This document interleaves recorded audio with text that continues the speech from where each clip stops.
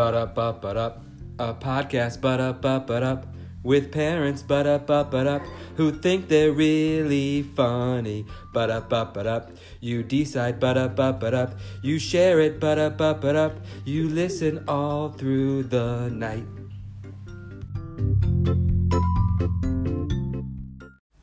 The other day, I was thinking about Arnold Schwarzenegger for some reason. I don't even know why. It's not Schwarzenegger. It's Schwarzenegger. Schwarzenegger. Schwarzenegger.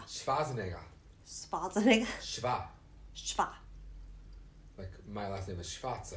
Schwarze. So it's Schwarzenegger. Schwarzenegger. Okay. I don't know.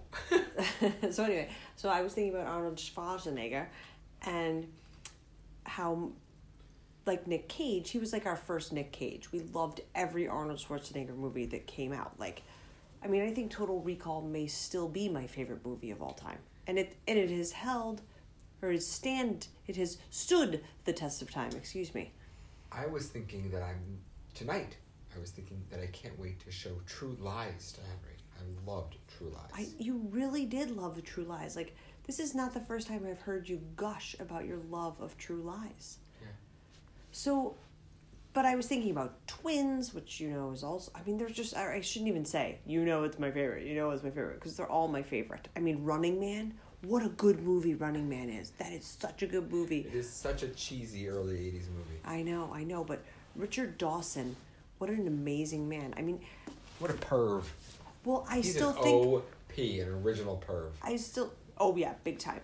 I still think about National Lampoon's European Vacation more often than you would think is reasonable.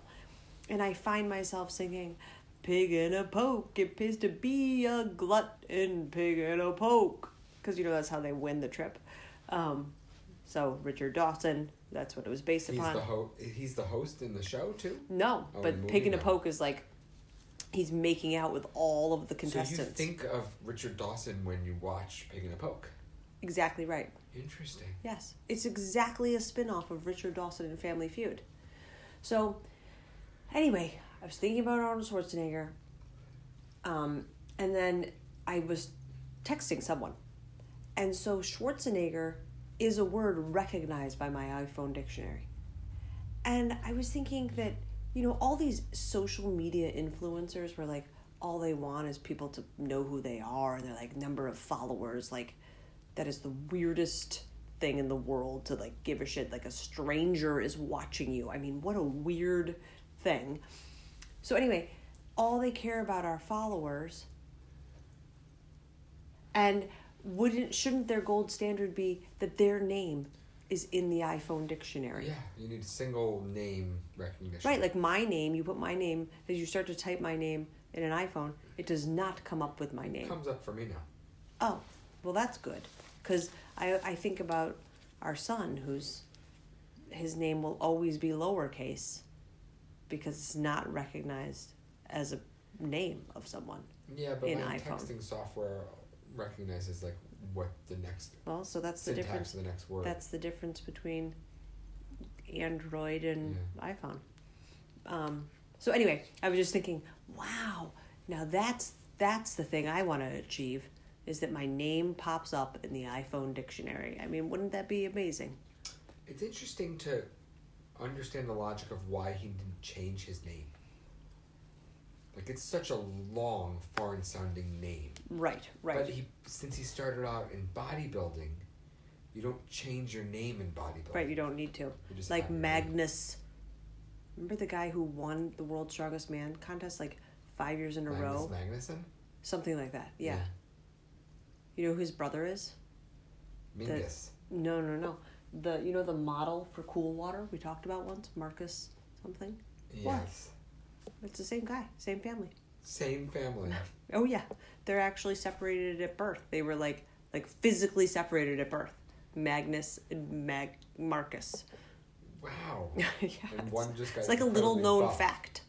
It's a little known fact. I don't believe you. It's accurate. So I have to say that tonight is a monumental night for me. Because you've been so cute in your smugness about making all these multi-flavored cupcakes for our child for his birthday. You were like so cocky about it. Like, I made 4 different iterations. Look at me. So not only was that so super sexy, the other thing, and I'm not joking, the other thing that I find incredibly sexy is that you have been wearing your Baja all day. Like, I thought it was just we're bumming around. I mean, look at what I'm wearing right now. This is like my bumming around after dinner outfit. That, you crushed it all day. You know, the guys working in the kitchen were like, holy shit, what is that thing? And give it to me. I considered changing out of my Baja this morning because of the impression it would make on the employees. And I said, David, you need to own this Baja. And you did own it. You did own it with your little skinny jeans and your Baja. Like, it's like baggy and boxy. I mean, you look good. You look good right now. I mean, it's so odd that you're sitting there wearing a blanket. Like, you're actually wearing the first iteration of the Snuggie. This Baja was purchased by my family. And if you asked me, with all my money on the line, to guess the number of times I wore it as a child, I probably would put the number at around 2. I have worn this Baja more after the age of 40 than before the age of 40. Wait a minute. So your parents, who have limited closet space in their New York City apartment, just produced that about 5 years ago. So they held on to it for 36 years. They held on to it for you like it was going to be a treasure or a legacy for you. And they have no closet space. Right. They must have gone out of their way or spent so much money to get this thing. I'm stunned. I look at you and I'm just stunned. I just can't imagine what else they have in those teeny tiny closets. And yet they consistently talk about the new stuff they found. It's amazing. Right. Yeah. I mean, I think your parents actually have your baby shoes, like, cast in gold. Is that accurate? They have my teeth bronzed. They bronzed my teeth. And they each wear them around their neck. As a token and they're like, call me the tooth fairy, motherfucker. So when you're reading the news of the day, and there's an article about politicians and their stupid antics. I mean, I know George Santos is an unbelievable source of fodder, and I love that Guillermo guy, like, played him in whatever, Saturday Night Live or whatever. But anyway, like, do you feel differently about politicians now than you did as a kid? Like, when I was a kid, I mean, the president was so revered, and it was such a big deal that Bill Clinton was getting blowjobs from interns. Like that was such a personal failing, and like that he had smoked weed, and it was like a big deal. And like, I get it, weed's illegal, or it was illegal, but like it was a big deal if someone became president and hadn't gone to an Ivy League school.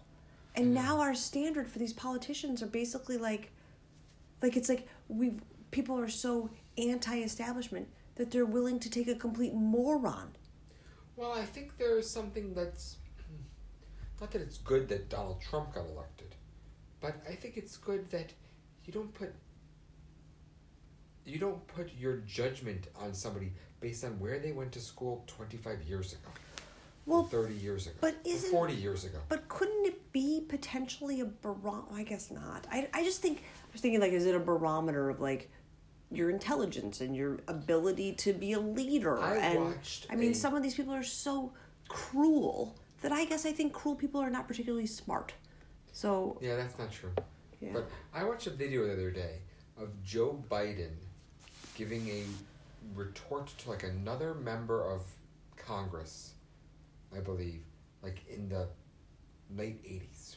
And he's saying to them, he refuted something and said, like, I dropped out of law school, but then I went back to law school, and I went from the bottom third of my class to the top half of my class, and I got 2 more degrees, etc., etc.